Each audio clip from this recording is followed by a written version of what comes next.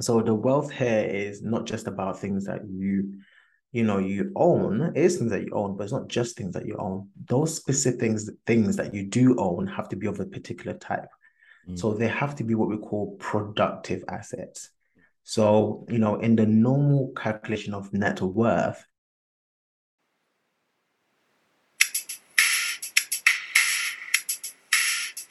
Hello and welcome to Woke Finance, a podcast discussing all things finance and all things finance related. It's your boy Peter and I'm with my co-host, my bro Jax. How are you today?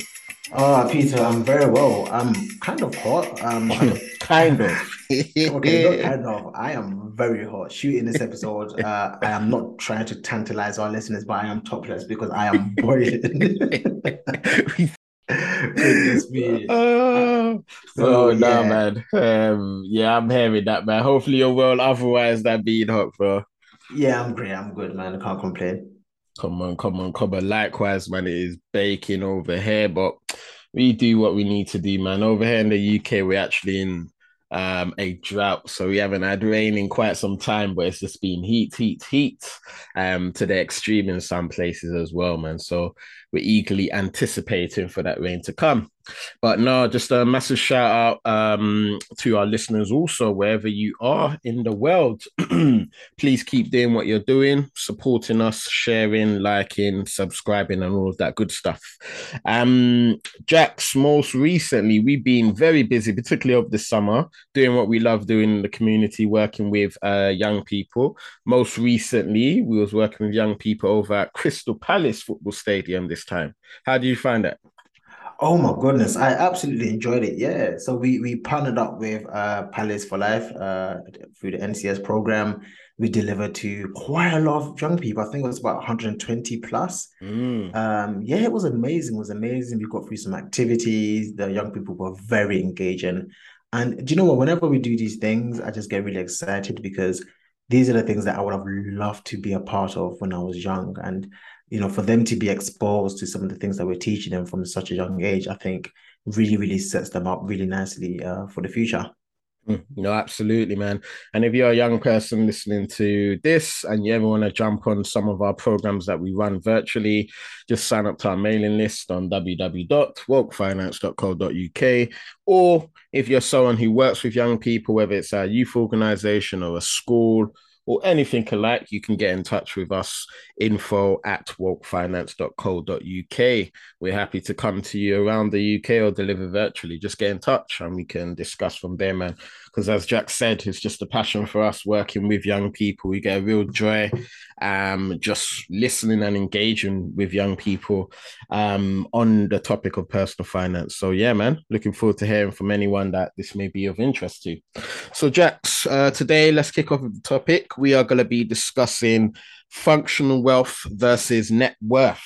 Now, a couple of episodes ago, we done an episode called "Is Calculating Your Net Worth Important?" I think it was along those lines. So our listeners can listen to that for a bit more detail just about net worth in general. But Jax, you want to give our listeners a bit of a reminder of, what is your net worth? What is all of that about? Yeah, so the clue is in its name. You often hear me say that. So your net worth is essentially what you would do is you would look at all the things that you own, all the assets that you own, and then you would take away everything that you owe. So the first one is own, OWN, and then you take away everything that you owe, OWE, and the net of that will give you a figure that gives you what we call your net worth. So your net worth would include things that you own, even including your car, including financial assets and anything like that, your pension accounts and that kind of stuff. And then it would take away any debt, any liabilities that you owe as well. And then the figure that comes at the end, that is your net worth. Love it, love it, love it. Nice, straightforward example. And I guess when we did that episode, what did we conclude on in terms of is it important to actually know and calculate your net worth? Yeah, so the things that we came across was the fact that yes, it's something that is good to know. It's something that's good to work towards. And yeah, it's something that we should have at the back of your mind. But we said it's not the most important thing. Mm, And there are some cons as well. A lot of the time we believe that the calculation of your net worth is more of an ego task, something to boost your ego, or Mm, something to wake you up. So it can work both sides.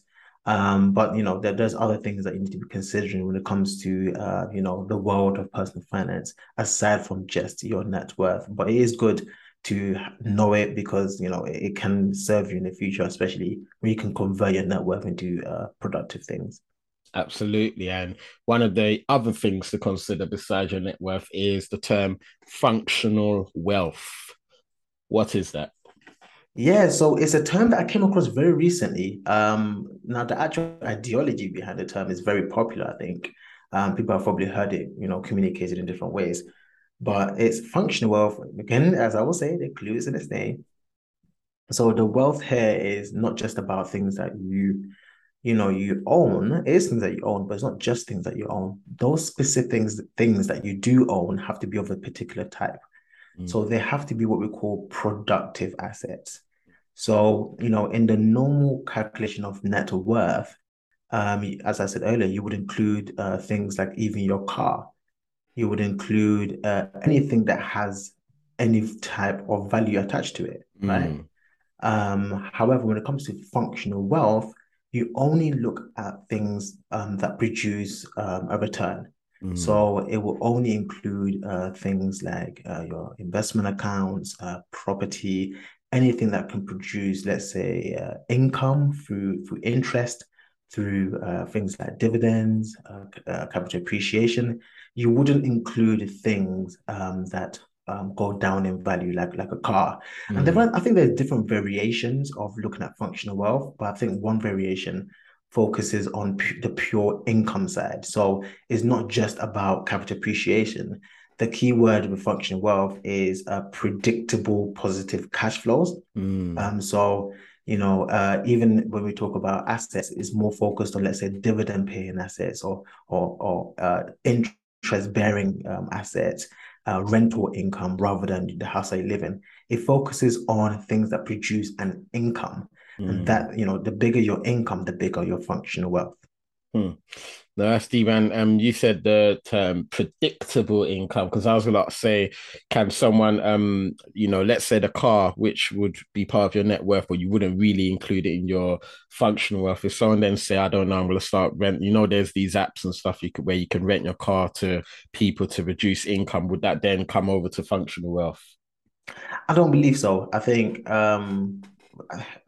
it depends, but I Mm, think when we talk about functional, generally, we're looking at assets that have a history mm, of producing income and the purpose of you purchasing it. I think that's the key word. The purpose of the purchase is for the mm. income. Understood. So, when you buy a company that's been around for a very long time, has a history of growing and paying out a cash flow. So let's say the dividend aristocrats or different Mm, champions and kings, those you would say have a lot of history behind it, and you can somewhat predict the level of dividends that they spit out. mm. So that positive, predictable cash flow is easier and captured in functional wealth than the example that you gave. Love it, love it, love it. No, that makes perfect sense. Now, why is it actually important for someone to, well, you said it's a fairly newish term or recent term. Why is actually could it be important for someone to be focusing on functional wealth rather than, let's say, just their net worth? Yeah, because you can't live off your net worth. Mm, Yes, to an extent, if you can grow your net worth over a long period of time, at the later stages, let's say you reach retirement, you can, to a high extent, convert some of the assets on paper into cash and then use that cash to purchase an income producing asset like an annuity. So there is that aspect, but generally speaking, most people are not going to sell their car. mm, And, that's the whole idea. When it comes to even buying assets, what functional wealth is not interested in is buying an asset that you have to sell later in mm, order to gain from it, mm. right? So it's Hmm. pure, let's see, as kind of like pure speculation. You don't really know.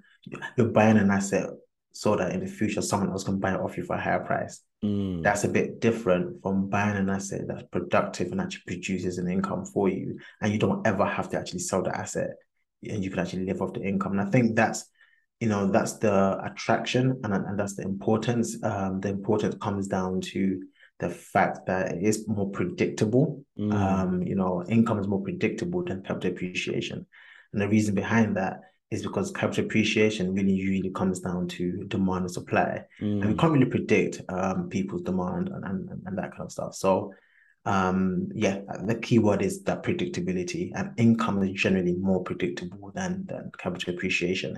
Let's look at properties, for example. It's easy to mm, predict what you're going to get for rental income. If the average, rent is in the area is X amount for a three bed, it's going to be X amount for your house as well. mm, But the capital appreciation, when you buy a house today, you come up with a high level of confidence. Tell me how much the property is going to appreciate in price over the next few years. Even though we hope it does, that's more of a you kind of know it does, but we can't predict how much by. mm. Whereas the income, almost immediately you can guess how much you're going to get. Hmm. No, I love that. I love that. That's super useful to know as well, and just the difference between net worth and functional wealth. And by no means this is saying that one should only focus on functional wealth, because having an asset which you might not generate income, but it is going to appreciate in value, like perhaps your residential home, still has a part to play in your overall portfolio. Well, absolutely. I think if you look at the average millionaire here in the UK, you look at where their wealth comes from. A big part of their wealth comes from two places, which is their residential home, Mm, and their pension pots. mm, So, you can't play it down and say, oh, well, functional wealth is the most important thing. Actually, it is important, but the average millionaire does it through capital appreciation, through their pension pot, and also through the residential property. So it is important. It is important. You can't knock off capital appreciation. It plays a big part. love it, love it, love it. Now, thank you very much for that, Jax. Anything else to add on to either, I guess, functional wealth, or versus net worth, before I just ask a question in relation to some of our listeners as well? Yeah, I think it's just really important to understand the two differences. It's probably a new term when we Mm, hear about functional wealth, but we kind of have its cousin or its brother or something, or its sister, where we talk about things like financial freedom and mm, financial independence, and even societies like the fire movement, that kind of stuff. A lot of them are much more focused on functional wealth, and they just call it financial freedom. But I think it's an okay ideology, and I think it's a good ideology. I think you can definitely, and I think people should consider it and think about it. I was just gonna say, given the economic climate we're in, how can people I mean, if they wanted to apply it, what might that look like method wise, given the challenging times we're in? Yeah, for me, we all say personal finance is personal, and everyone's individual circumstance and situation is very much different. And so it's not one size fits all. I think it's very important to analyze your situation individually. What I would say is, when we talk about current economic climates, I think, it's important to manage risk. And I'll say what's really important is to focus on having things like cash buffers. So we talk about emergency funds and things like that. I think it's really important to have that cash sat there in a easily accessible account where Mm, you can access, and to have a decent amount for rainy days, because sometimes it doesn't just rain, it pours. mm, And you have to be aware when we get into that season. So that's important. And then I say, if you have a nice cash buffer or rainy day fund or emergency fund, and you don't have any like high interest debts like credit cards and other consumer loans, that kind of stuff, um, then I think it's important to get your money to start working for you. And you can do it in different ways. You can obviously invest through your pension, and you can invest in other financial assets and stuff like that. But I do really think it's important to start thinking about things like functional wealth, and think about how you can, use your money as what I call the little soldiers, or your little mm. employees, to go out there and also work for you and also bring you back an income. And you can do that by, in my opinion, the easiest way to do that is to adopt a pound cost or dollar cost averaging approach, where you look at, let's say, a well diversified portfolio. So you can look at funds. We talk about funds a lot. I think funds is probably the easiest way to get started. So you can look at some income producing funds, and then you can decide to allocate a proportion of your income towards buying units, if it's a unit trust, or we're talking about funds. You can buy shares, you can buy into the fund. Let me put it that way to make it simple. You can Mm, deposit money into the fund every single month that you get paid, you take a proportion of your income, you buy income. There's actually a phrase called buying income, and it sounds mm, really strange, but you can buy income. And this is something that I actually do. And Peter, I know you do it as well. mm, Where I buy income, I buy income producing assets, particularly dividend paying stocks. And what happens is these dividend paying stocks pay me generally on a quarterly basis. So much so that I've got quite a few dividend paying stocks I pay on a quarterly basis that I get paid every single month. I get paid an income from the income that I earned from my job. And it pays me every month. And then I can use, if I wanted to, I can use that income to pay for bills and stuff like that.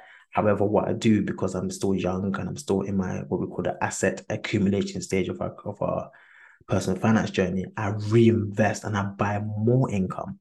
And then the more income I buy, the more income I get, the more income I get, the more income I buy. And the snowball starts there. And then in the next 10, 15 years, I'll be a very happy man. I'll have a lot of functional wealth. Let's put it that way. No, I love that. I love that. I love that. And for our listeners, actually, we did do an episode. I can't remember which number, but probably around episode 40, where we were speaking around investing for income. So that's definitely quite relevant to everything Jax has just been speaking about. But no, absolutely, man. Absolutely nice food for thought for the everyday individual to perhaps, if they were thinking about applying building that sort of functional wealth as well. So now thank you very much for that, Jax. But listen, we didn't want to keep our listeners here for too long in this episode. We wanted this to be a short one, but before we kind of wrap up, as ever, Jax, we did give out a shout out to areas of the world where we're getting new listeners, or to an area where we just haven't given a shout out before. And Jax, today we're going to give a shout out to Bangkok, the capital of Thailand. Oh, amazing. Oh, really good. Welcome, welcome, welcome. Interestingly, I'm actually off to that part of the world Mm, in a few weeks. I'm off to Bali come on. as part of my my honeymoon. So that's going to be really interesting. I've never actually ventured that far out before. Or I normally when I travel, I normally travel around Europe. I've been to Africa. I've been to different places in America, but I've never really been to the Far East. And so yeah, well, I mean, Thailand is definitely a place that I have to visit at some point. Or maybe Peter, we can go together. Come on, come on. The pictures look on point. I know, I know, I know. So, yeah, welcome to Woke Finance. You're here with myself, Jax, the co-host, Peter. Here at Woke Finance, we talk about everything finance related and everything related to finance. I hope you're enjoying what you're hearing. I hope you're getting in tons of value. If you want to hear more, of course, you can join our Patreon as well. Our Patreon is over um, on www.walkfinance.co.uk. You can go there on the website as well and join our mailing list if you want to ask us questions, get involved in our community, and all that good stuff. So, yeah, welcome. Come on, come on, come on. That's a shout out to you and our listeners all over the world. Jax, any final words for everyone tuning in right now? No, except, I was talking to a few of my the people I have on Instagram. One of the things I said to them is I'm looking forward to investing again. I've been spending quite a lot of money because of the upcoming wedding, and of course, I bought a property not long ago, so I've done quite some renovations. But I'm very much looking forward to getting my money back to working in the financial markets and buying income producing assets as well as growth producing assets, and that's something I'm very excited about. And I know there is a lot of kind of doom and gloom about recessions and that kind of stuff, but the important thing that we always say, and I always say, is we're here for the long term. Mm. In the next 10, 15 years, we will look back and remember this stage, and we'll probably remember it as an opportunity to have grown our wealth. So, we don't worry. We don't live in fear. We just keep going. Absolutely, absolutely in agreement with that, Jax. So now thank you very much for that. And to our listeners, we've got quite a few things in store over the coming weeks with a few guests as well. We've got a football coach joining us very soon, and we've got an entrepreneur, Palumi, returning back to us, who's a serial property investor, where he's going to do a little debate with Jax, property investing versus stock investing. So that's happening soon. Yeah, we got lots of store as we start to round up. Is it too soon to start to round up the year, Jax? It's I way don't too think it is. soon. Nah, man. You know how quick time just flies, man. So as we start to round up the calendar year, we got lots of things in store. But now, to our listeners, keep just supporting us, doing what you're doing, all of that good stuff. And remember, all Stay stay woke.